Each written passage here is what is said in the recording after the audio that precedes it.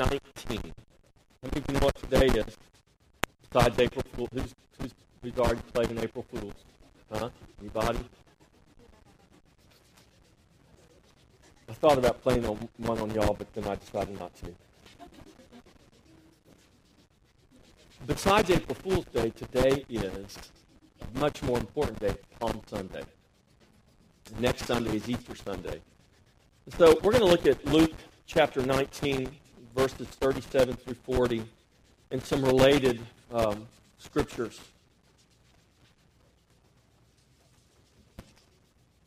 Luke 19, verse 37 through 40. I'm going to read these verses. So follow with me in your Bibles. Bring your Bibles. Bring a notebook. I'm the type of person I like to take notes, so I learn better if I'm writing notes and doing things. And I know not everybody's like that, but it's a good habit to get into. Luke 19:37 says, "Then as Jesus was now drawing near the descent of the Mount of Olives, the whole multitude of the disciples began to rejoice and praise God with a loud voice for all the mighty works they had seen, saying, 'Blessed is the King who comes in the name of the Lord. Peace in heaven and glory in the highest.'" That phrase, "Blessed is the King who comes in the name of the Lord," is from Psalm 118. We're going to look at Psalm 118 in just a moment. And so they're declaring the words of Psalm 118, which are the words that apply to the Messiah of Israel. And the Pharisees are hearing the people declaring this. "Blessed is the King who comes in the name of the Lord. Peace in heaven and glory in the highest." Now, we read those phrases and it doesn't really register with us.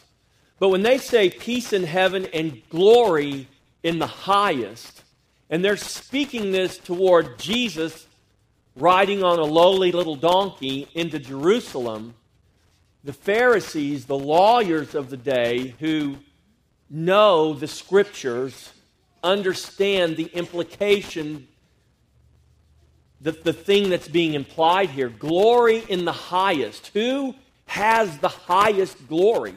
Well, God does. And His Messiah will. And so they understand very well what is being proclaimed here. And in verse 39, and some of the Pharisees called to Jesus from the crowd and said, "Teacher, rebuke your disciples. They shouldn't be saying those things about you because they're not true. They shouldn't be proclaiming those things because those things are reserved for someone other than you." And Jesus answered and said to them, "I tell you that if these should keep silent, the stones would immediately cry out." Now, that's not just a kind of a cute saying that Jesus is issuing there. There is a reason behind his statement. I want to take you to the book of Joshua. Joshua chapter 24. Turn with me to Joshua chapter 24. Now, Joshua is the English rendering of the Hebrew name, which is Yeshua. Yeshua. Sound familiar?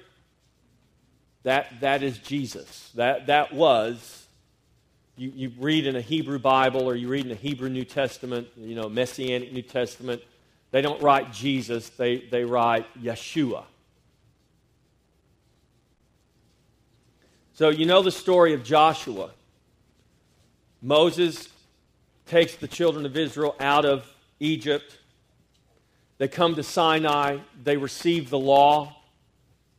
Now they're getting ready to leave Sinai, and the Ark of the Covenant goes 3 days before them. You need to catch the symbolism here. You need to understand what is being pictured here, even in the Old Testament, that is showing us Christ to come. And the ark goes before them 3 days to prepare a resting place for them, to prepare a place for them. And the children of Israel follow, and they come to the entrance of the promised land. And God instructs Moses to send out 12 spies, one from each tribe, to go spy out the land for 40 days. So they take 12 men from each tribe, and they go into the land of promise, and they spy out the land for 40 days. And they come back carrying with them between their shoulders, like a closet rod, what do you call those things? I know they're grapes, but a cluster, that's it. Carrying a cluster of grapes between two men. This was the kind of fruit that was there. You can't buy those kind of grapes in H-E-B. I know, because I was there this morning and they didn't have any. I looked for them. And besides, if you could have bought them, I would not have been able to afford them, because even the little bitty ones that were there were like way expensive. So they're carrying this cluster of grapes, and they come back and they give a report. And there were two of the tribes, Caleb and Joshua, who said, "We are more than able to go up and take our land." And the other 10 said, "Whoa, wait a minute, there's giants in the land. We can't do it. They're bigger than us. We are like grasshoppers in their sight. There's no way we're going to go up and take that land. They'll kill us." Joshua and Caleb are like, No. God has given us the land. God has told us to go. We've got to go. God will destroy our enemies in front of us. God will give us the land. So they have this debate going on, and the 10 swayed the rest of the people, and the people said, "Moses, you've brought us out here to die in the wilderness. We want to go back to Egypt. Why have you brought us here now to die at the hands of these giants?" And the Lord says, "Fine, you guys don't want to go in? Don't go in. You'll wander in the wilderness for 40 years, and you'll die in the wilderness, and then I'll send another generation in." All of a sudden, they got faith. "Whoa, wait a minute, God. No, we'll go. And they actually, if you read the story, they actually went up, and the people of the land defeated them, and they were unable to. And God says, "Don't bother now."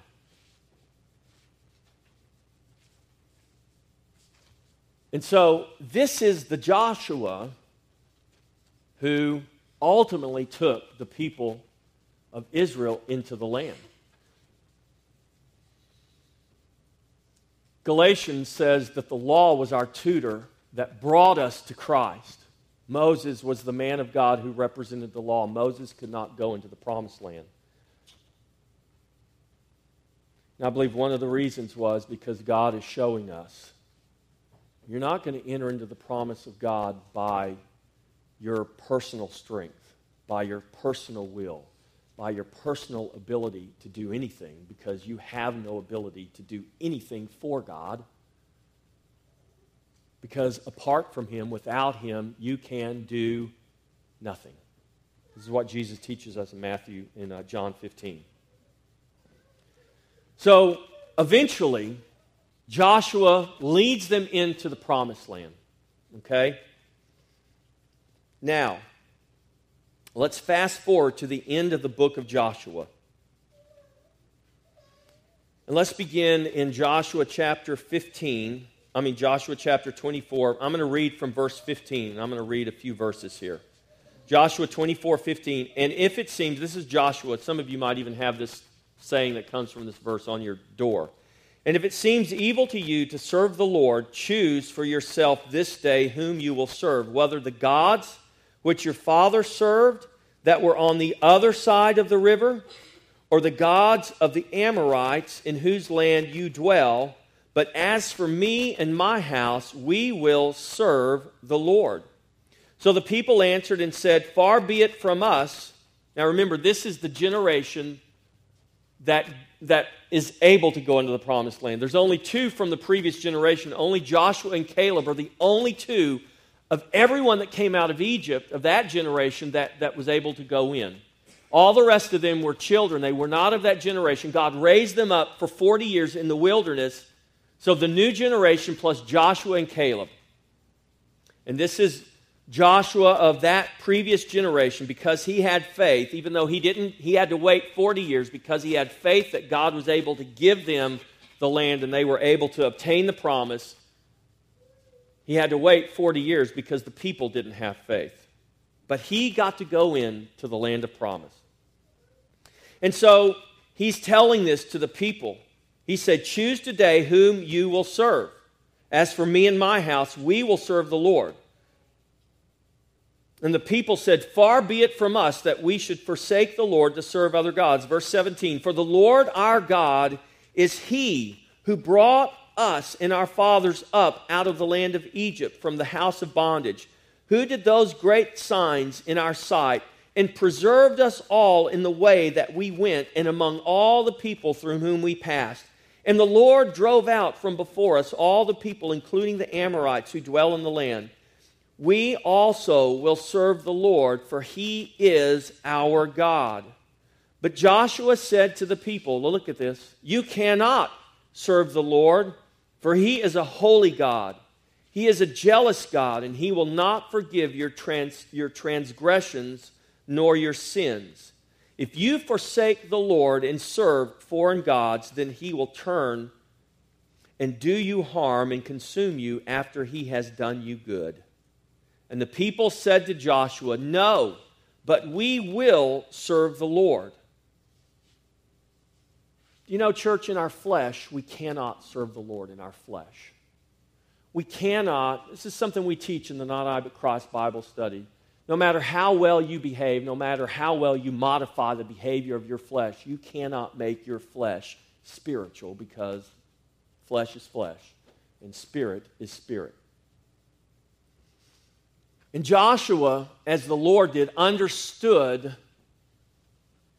the heart of the people here. Now, they may have really wanted to serve God, but they really did not grasp the holiness of God. They really did not grasp who this God is that they're saying we're going to serve. And Joshua knows their hearts. He knows who they are, and he says, "You cannot serve Him. He is holy. You can't do it. Try as you might, you will fail." Paul says it like this in Romans: "Try as you might, you will never be justified by the works of the flesh." You won't be. And they said, "No, but we will serve the Lord. In our flesh, we cannot serve God. We can only be saved by God." Are you hearing me? In your flesh, you cannot serve God. The only thing we can do is be saved by God. Jesus said to Nicodemus, "Truly I say to you, Nicodemus, unless a man is born again, he cannot see the kingdom of God."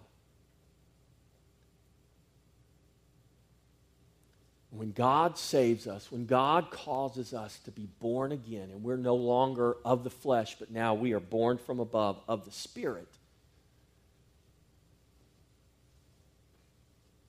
and we've put away the image of the man of dust, he's been crucified and buried, and we now have been raised in the image of the Lord from heaven, who is a life-giving Spirit. He has given life to us.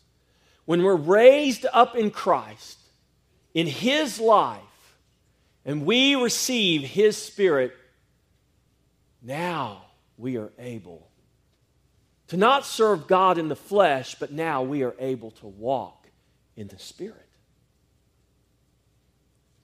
You'll never serve God in the flesh. You're not called to serve God in the flesh. What you're called to do is walk, live in the Spirit. And the children of Israel, as God gave Moses the law, the children of Israel, in their futility, trying to serve God in the flesh in the wilderness, couldn't do it. Even though they went into the promised land, they drove out many of their enemies, but they finally just got tired and they quit pressing on, and they let their enemies stay in the land. And because God understood that they would never be able to attain the promise, achieve the promise through the power and the works of the flesh. So in the flesh, we can't serve God. We can only be saved by God. And when God saves us and He gives us His Spirit, we are then called to walk in the Spirit. Even as we have received the Spirit, so walk in the Spirit. Amen? So Joshua, verse 22, so Joshua said to the people, now look at this, you are witnesses against yourselves that you have chosen the Lord for yourselves to serve Him. And they said, we are witnesses. Yes, we agree. You know, you need to be careful sometimes what you... They're really not getting what's going on here. This is serious business. And now, therefore, he said, put away your foreign gods which are among you, and incline your heart to the Lord, the God of Israel. And the people said to Joshua, the Lord our God we will serve, and His voice we will obey. Joshua made a covenant with the people that day, and made for them a statute and an ordinance in Shechem.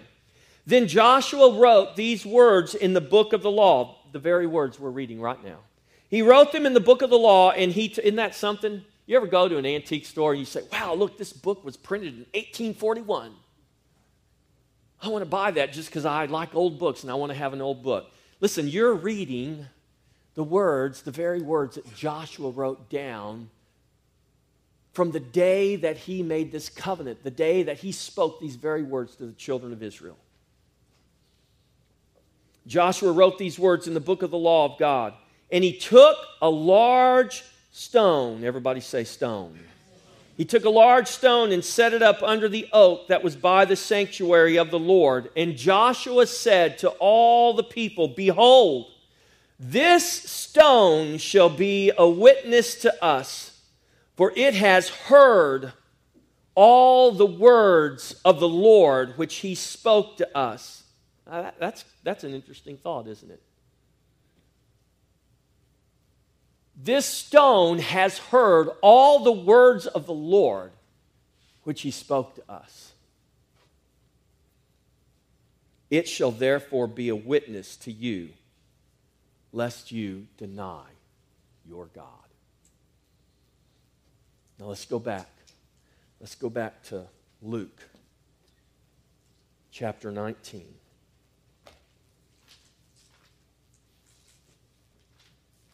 Here is Jesus riding into Jerusalem on His donkey. Well, it actually wasn't His donkey. He borrowed it and had never been ridden before. And He's riding in. And the people, the multitudes are coming. And they're lining the way. And they're throwing their cloaks and their clothes. And they've got palm branches. And they're laying the branches down on the road so that the hoofs of the donkey don't even touch the ground. Jesus is riding, and they're saying, blessed is the King who comes in the name of the Lord. Peace in heaven and glory in the highest. And the Pharisees said, hey, Jesus, tell your disciples, tell these people to be quiet. They don't know what they're saying. And Jesus said, no, you be quiet because you don't know what you're saying. Because if they don't praise me, if they don't cry out and proclaim who I am, the very stones will testify against you because you have denied your God.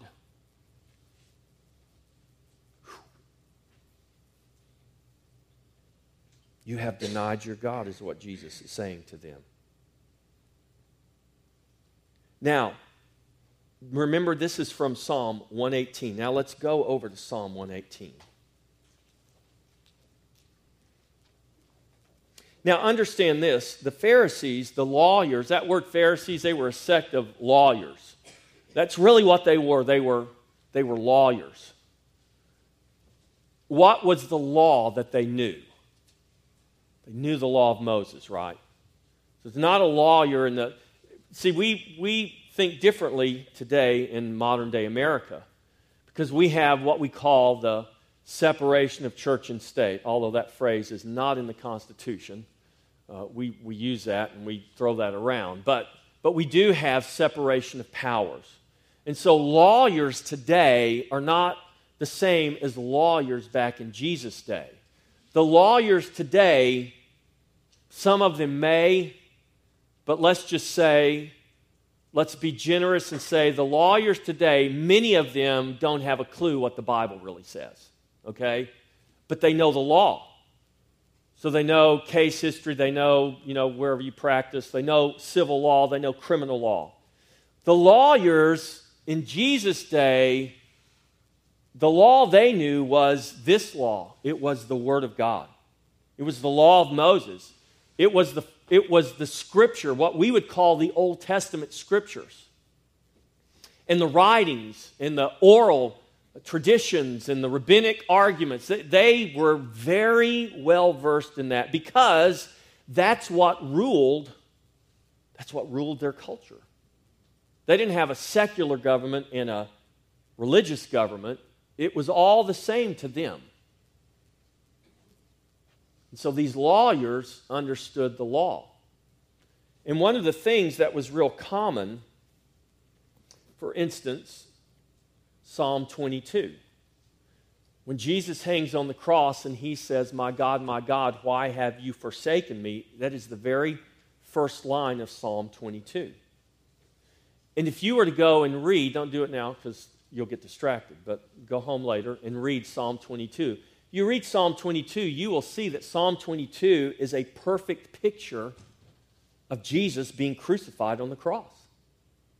So when Jesus proclaims, my God, why have thou forsaken me?" He's not just saying, "God, Father, why have you left me?" He is proclaiming something.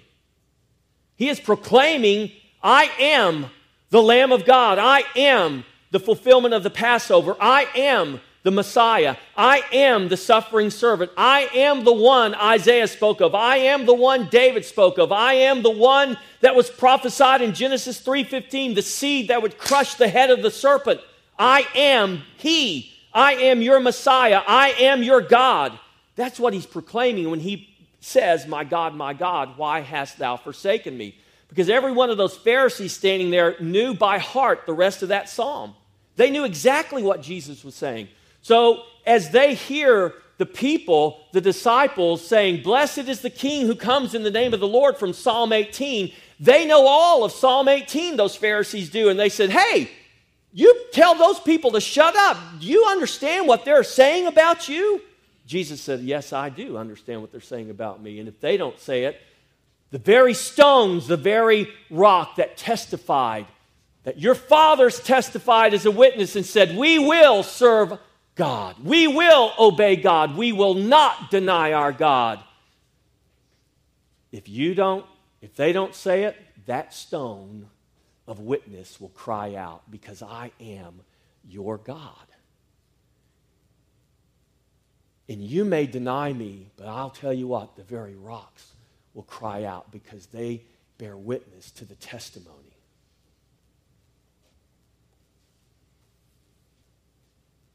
You would think now, some 1,500 years later, as Jesus is riding that donkey into Jerusalem, since that day that Joshua is with the children of Israel, you'd think some 1,500 years later, that'd just be like ancient history that nobody remembers, right? Well, that was just a special ceremony they did that day under that oak tree, but it really didn't mean anything. No, it really meant something. What we do in Christ, what we do as children of God, what we do as proclaimers of the gospel, what we do as the church of the Lord Jesus Christ, I'm telling you what, it really matters. It really matters. Do you hear me, church? It really matters. Psalm 118. I gave you some time to find it. Have you found it? Okay. Now, I'm going to read this psalm. We're going to read it together. I know it's 29 verses. And I know, public speaking, you're not just supposed to get up and read things. But this is the scripture, okay? Remember when the children of Israel came back out of captivity and they're rebuilding the temple and they're having the dedication service, and then somebody finds the scroll of the law and they begin to read the scroll of the law, and it says, all day long they read the scroll of the Lord, and the people wept at the hearing of God's word because many of them had never heard it before. They stood there all day long. I promise you, I'm not going to read to you all day long, okay? But I am going to read the psalm to you. Psalm 118, oh, give thanks to the Lord, for he is good, for his mercy endures forever. Hallelujah. Let Israel now say, his mercy endures forever. Let the house of Aaron now say, his mercy endures forever. Church, do you know that we can now say, we could have said it then, but we can for sure say now, his mercy endures forever because God has proven his sure mercies because he has sent his Son. Let those who fear the Lord now say, his mercy endures forever. I called on the Lord in distress. The Lord answered me and set me in a broad place. The Lord is on my side. I will not fear. What can man do to me? The Lord is for me. The Lord is among those who help me. Therefore I shall see my desire on those who hate me. It is better to trust in the Lord than to put confidence in man. It is better to trust in the Lord than to put confidence in princes. Do you agree, church? It's better to trust in the Lord. Verse 10, all nations surrounded me, but in the name of the Lord I will destroy them. They surrounded me. Yes, they surrounded me, but in the name of the Lord I will destroy them. They surrounded me like bees. They were quenched like a fire of thorns. For in the name of the Lord I will destroy them. You pushed me violently that I might fall, but the Lord helped me. The Lord is my strength and my song. He has become my salvation. Now I want to pause there for a minute. You see this language a lot in the Psalms. You see this language especially in the Psalms. You read in the Old Testament the children of Israel. And here is David. Here's the writer of this psalm. And he's saying, all the nations surrounded me in the name of the Lord. I will destroy them. I will destroy them. Say, that's not very loving. But I want you to shift your way of thinking. I want to encourage you to make a paradigm shift here in the way that we look at this psalm and read this psalm. I'm going to tell you right now, God's desire, listen to me, God's desire is to utterly destroy the nations. He will utterly destroy the nations. You know how he's going to do it? You know how he has done it? By the cross. The cross is God's instrument that will utterly destroy the nations. The cross is God's instrument that has utterly destroyed the nations. This is why Paul says there is no longer Jew nor Greek, nor slave nor free. Turn with me. Let's pause real quick. Turn with me to 1 Peter chapter 2. We're going to come back to Psalm 118, okay? Why do I say that God wants to destroy the nations? I know some of you are going, Pastor Jeff, you're getting kind of militant, aren't you? No. 1 Peter chapter 2, verse 9. Look what Peter says about a nation. But you are a chosen generation, a royal priesthood, a holy nation.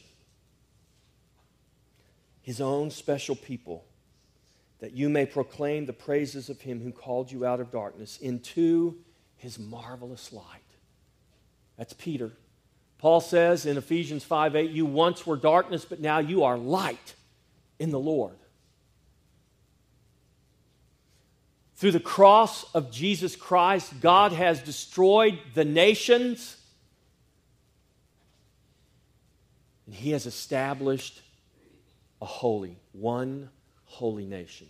Ephesians 2:15, he has created in himself one new man. He has called you a royal priesthood, a holy nation. The cross is the instrument of God that abolishes the nations and brings into Christ and establishes a holy nation. How did we become part of that, as Peter writes that to the people of God? How did you and I become part of that? Did we become part of that because we served God really well with our flesh? No. Because you can't serve the Lord because He is holy. But God can save you. And when He saves you and causes you to be born again, you might have been Irish, you might have been Bohemian, you might have been Mexican, you might have been German, you might have been American, I don't know. But when you're born again of the Spirit of God, you're not of that nation any longer. You are now of a holy nation. And I'm telling you, God is in the business of destroying the nations. Because our identity as the people of God is not a nation our ancestors were born in. Our identity as the people of God is the holy nation that Jesus Christ established through His death, His burial, and His resurrection. Amen? And this is exactly what Jesus is coming into Jerusalem to do. He is 6 days away from the cross, and He is coming in, and He is on a mission, and He is going to establish the holy nation of God. He is going to secure for God His own special people, a royal priesthood, a priesthood of believers, of priests and kings unto God. Are you with me, church? Are you with me? Paul says, I have been crucified with Christ. It's no longer I who live. And thank God for it. What happened to Paul? His old man was destroyed. He was of one nation. God says, that nation's gone. The holy nation is the nation my son has died for.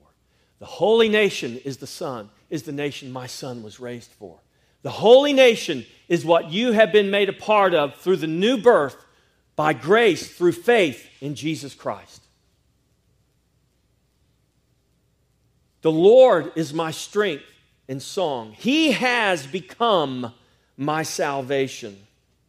The voice of rejoicing and salvation is in the tents of the righteous. The right hand of the Lord does valiantly. The right hand of the Lord is exalted. The right hand of the Lord does valiantly. I shall not die, but live. How do we have that promise, church? We have that promise because of what Jesus Christ did. We have that promise, I shall not die, but live, because I have come into the life eternal, into the resurrection life and the resurrection power of the Lord Jesus Christ, the one new man, the life-giving Spirit that has come from heaven, that has given life, that has established for Himself and for His Father a people, a nation, redeemed by the blood of the Lamb. There should be some rejoicing in the tents of the righteous. Because God, by His right hand, has done what no man could ever have done. God has done by His right hand what only could have been done by Himself. And He has done it. And there should be great rejoicing. I shall not die, but live and declare the works of the Lord. The Lord has chastened me severely. He has not given me over to death. Open to me the gates of righteousness. I will go through them, and I will praise the Lord. This is the gate of the Lord through which the righteous shall enter. Jesus said, I am the gate of the sheep. I am the way. There is no other. I will praise you, verse 21, for you have answered me and have become my salvation. The stone which the builders rejected has become the chief cornerstone. This was the Lord's doing. It is marvelous in our eyes. This is the day the Lord has made. We will rejoice and be glad in it. I'm telling you what, when Jesus rode into Jerusalem on that donkey, this is the day that the Lord has made. Save now, I pray, O Lord, I pray. Send now prosperity. Blessed is he who comes in the name of the Lord. This is the verses they're quoting as Jesus is riding in on the donkey. We have blessed you from the house of the Lord. God is the Lord, and he has given us light. He is the light that comes into the world. But they loved darkness instead of the light. But he has given us light. Bind the sacrifice with cords to the horns of the altar. You are my God, and I will praise you. You are my God, I will exalt you. Oh, give thanks to the Lord, for he is good. His mercy endures forever. This is what they were proclaiming. This is what the Pharisees were hearing. They weren't just hearing one verse of that psalm. They were hearing the total message of this psalm. And this is why they ridiculed and mocked Jesus as he hung on the cross. And they said, oh, so you're the Messiah. Oh, so you're going to destroy the nations. Oh, so you're going to destroy the enemies of Israel. Doesn't look like it. You're hanging on a cross, fixing to die. Can't even save yourself. How are you going to save the nations? I mean, that's the way they mocked Jesus. But see, they looked at that psalm and they understood something from a carnal point of view instead of understanding in their spirit what God had done. Well, they couldn't understand it because they weren't spiritual. Because they had never been born again. Because they were still only trying to comprehend things from their flesh, from their carnality. I'm going to tell you what, when Jesus died on that cross, he destroyed the nations. When he died on that cross, he destroyed the enemies of his people. He did it.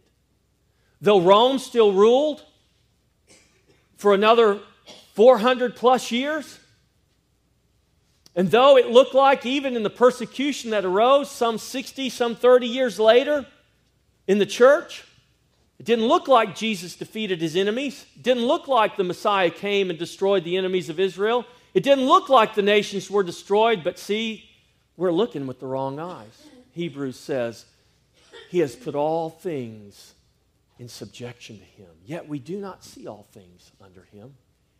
Yet we see Jesus. If we understand what transpired at the cross, if we understand what transpires at our salvation, we understand very clearly that the cross was the instrument God used to destroy the nations and to establish for himself the one holy nation that he had in his eternal counsel and eternal purpose planned to establish.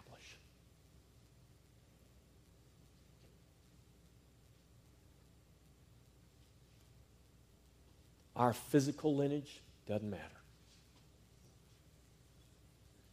But our spiritual lineage absolutely does.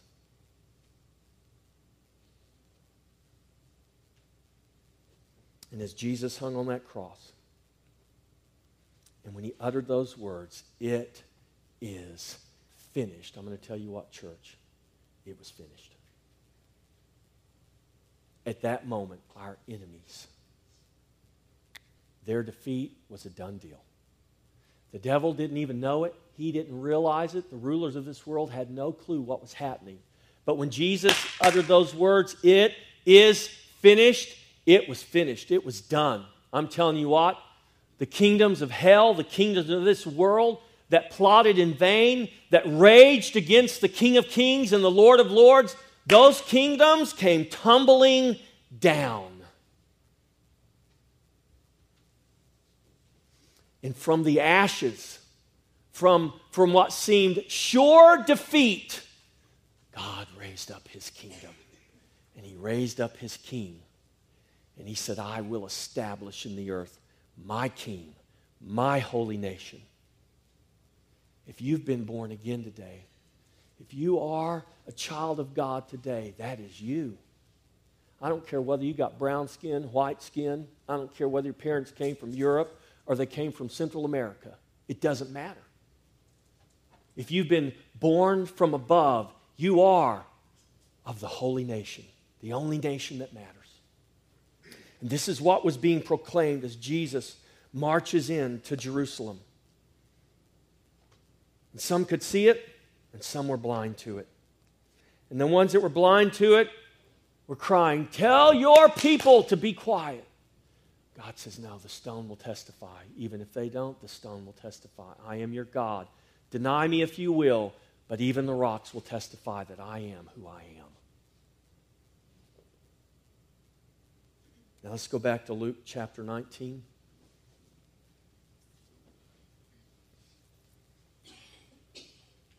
Now, verse 41, now as they drew near the city, he saw the city and wept over it, saying, "If you had known, even you, especially in this your day, the things that make for your peace, but now they are hidden from your eyes. For days will come upon you when your enemies will build an embankment around you, surround you, and close you in on every side." He's talking about the city of Jerusalem. Just some less than 40 years later, the Roman army sieged Jerusalem and utterly destroyed the temple, destroyed hundreds of thousands, if not some estimates are maybe 1 million people died in that city during that siege. "I will level you and your children within you to the ground, and they will not leave in you one stone upon another, because you did not know the time of your visitation." Because you did not know the time of your visitation. Do you know the time of your visitation? Do you know that this is the time of your visitation? Do you understand this, church? This is our time of visitation. The Lord has come. Where does He live? We get confused about this. Well, He lives in heaven. Yes, He is in heaven, but where else is He? He's in you. Christ in you. Colossians 1:27. Christ in you, the hope of glory. Jesus said, "I'll never leave you. I'll never forsake you. Lo, I am with you even until the end of the age." He is the fulfillment of that last great feast, the Feast of Booths, the Feast of Tabernacles. God with us. He has come, He has tabernacled with us, and He has not left. Now, I know Jesus will one day return physically in a second coming, but that does not diminish in any way that Christ in you, the hope of glory, is a reality that you need to begin to comprehend. That the work God has done in you is a finished work, and it is also a work that He is still doing. He who has begun a good work in you will complete it until the day of Jesus Christ. But yet, the reality that He lives in you, the fullness of Him lives in you, the fullness of the Godhead lives in you. He lives in you. The same Spirit that raised Christ from the dead, it lives in you. Do you comprehend that? You need a revelation of that. I can't give it to you, but the Spirit of God can. If you don't have a revelation of that, you need to pray and ask God to give you a revelation of it. Well, I did, but He didn't. Well, keep praying. Well, I have, but He hasn't. Well, keep praying. Keep seeking. Keep knocking. Keep asking. Because man can't give you that revelation, but the Spirit of God will. And if you're willing to settle for less, if you're willing to settle for lesser truths or things that are not even truth at all, then that's your prerogative. That's your right to choose. But I want to challenge you to not settle for lesser truths or things that are not even truth. I want to challenge you to seek that which is the truth. I want to challenge you to seek a revelation of Christ in you, the hope of glory. I want to challenge you to seek a revelation that God has already destroyed your enemies, that you have already become a holy nation in Christ Jesus, that He has put in your jar of clay a treasure that is most excellent. And the power of that treasure is exceedingly great and glorious. And it works in you, and it works for you, and it works towards you for His glory. And this is what He accomplished. This is your time of visitation. You won't have another time on earth except the time allotted to you right now. However long that might be. I'm 51 years old. My time of visitation is becoming shorter day by day. I used to not think about those things like that, but now all of a sudden I wake up thinking about, hey, you know, man, I've already lived 51 years. Chances are I ain't going to get another 51 on this earth. Maybe, maybe not, but even if I do, who knows what I'm going to be like, you know? So my time of visitation is drawing to a close. We're all going to meet Jesus one day, whether he comes to meet us or whether we go to meet him. But however it happens, I'm telling you what, your time of visitation is drawing to a close. Don't waste it. Don't take it for granted. Don't miss your time of visitation. Don't live in ignorance. Come to a knowledge of the truth and let God set you free. Are you hearing me? This is what we are called to be. This is what we are called to do.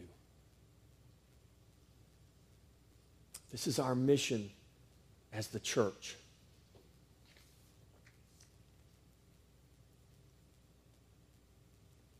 Our identity is not our ethnic background. Our identity is not where our citizenship is on this earth. Our identity is Christ. The identity of the church is not determined by what we do. What we do as a church should be determined by our identity, and we are the people of God.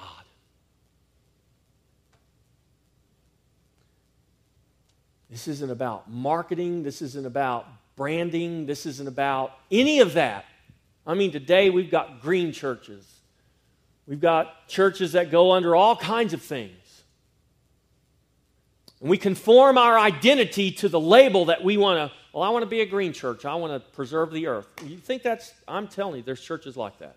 Their whole mission is to save the earth. We've got to reduce our carbon footprint. That's our mission. No, that's not your mission. Carbon footprint's not in Jesus' vocabulary. Jesus isn't green. He could care less about it.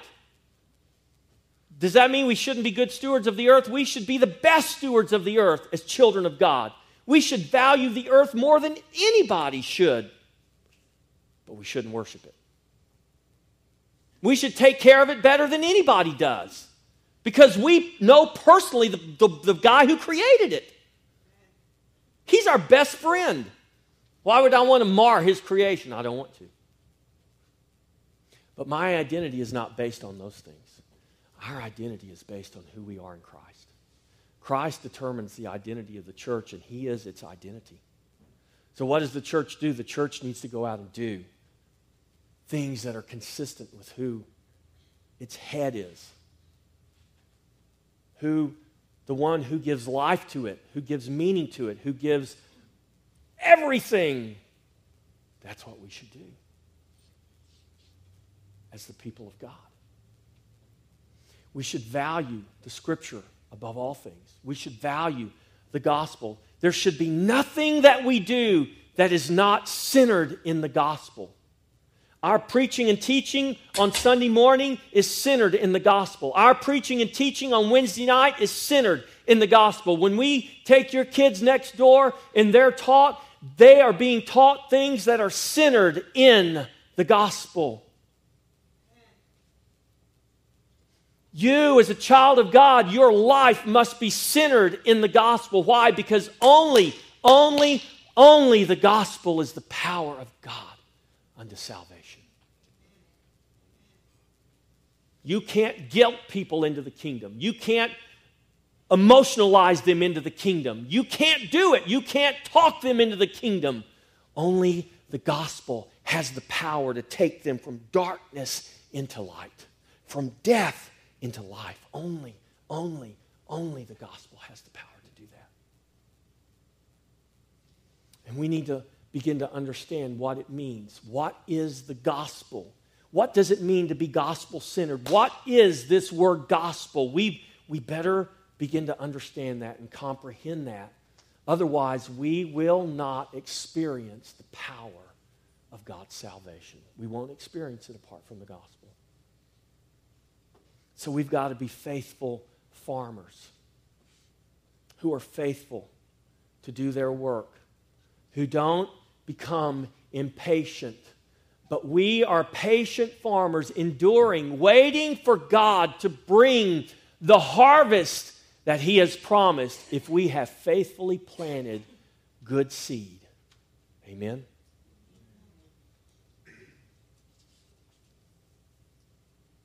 Jesus Christ, blessed is He who comes in the name of the Lord.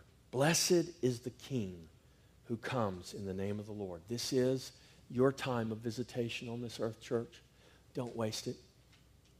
Don't take it for granted. Ask God to give you a revelation. Ask God to give you wisdom. Ask God to be your help, to be your strength.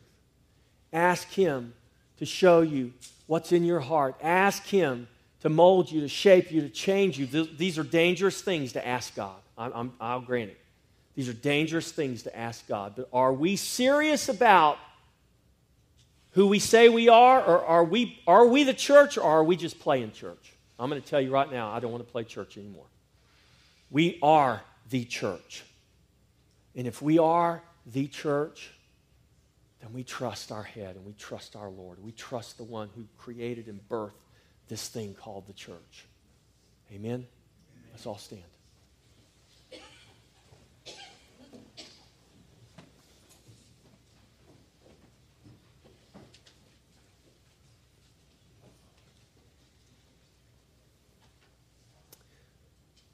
Thank you, Lord. Well, Father, I just pray right now, Lord, for each one of us in this place. Lord, from this podium down to the very back of this building, everyone in here. Lord, church is not where we go. It's not what we do. It's who we are. Lord, I believe when you rode into Jerusalem, you rode in and you literally were deadly serious about what you were doing. You laid your life down. You laid your life down to bring forth a holy nation. You laid your life down to bring forth a people. You laid your life down so that we could also lay our lives down, so that we could be crucified with you, so that we could be raised with you. In your life and in your power. Father, I pray today for each one of us here. God, we would begin to recognize that this is our time of visitation on this earth. Lord, church isn't just a place we go on Sunday or Wednesday. It's who we are called to be. Not just the days of our life here on this earth, but Lord, if we are the church, then we are eternally the church. In our life, our walk, God should manifest that reality. And Lord, we're asking you today that you would help us. That you would help us, God. We ask this, Lord, with fear and trembling. Because, Lord, we don't really understand fully what we're asking or what we're praying. But Lord, I do know you and I do trust you. And the little bit that I know of you, God, I do know that you are love. And I do know that you are good. And I do know that you are faithful. And I do know that you, above all and anything else, anyone else, is trustworthy. And so we trust you, Lord. We ask, God, that you would cause this people here called Christ Fellowship, and people that go under whatever other name and title, God, that you would cause your people, Lord, to manifest your life and your love, that, Lord, we would begin to overflow into the lives of our families and our friends in our workplace, in our places that we play, in our places that we recreate, Father God, that you would cause the love and the life of Christ in us to begin to overflow, that God, we are the vehicle, Lord, that you have chosen to use to bring people to faith in Christ. Help us to recognize that. Help us, God, to understand the importance of our time of visitation. Help us not be like Israel in your day that missed their time of visitation because they would not see and they would not hear. God, we're asking you to give us ears to hear, eyes to see, hearts that are open, minds that are open, that we would fulfill our time of visitation, and our time would bring glory and honor to your name. We thank you, Father. We thank you in Jesus' name. Amen. If you're here today and you want prayer, maybe you want to just talk about knowing the Lord. Maybe you say, I've never been born again, Pastor Jeff, and you'd like to talk to me or pray with me about that, or maybe you've got some other prayer needs. You are welcome to come. I encourage you to come. Amen. God bless you. Have a great day. See you tonight for Not I But Christ at 6. Remember, youth volleyball from 3 to 5 at Sonic.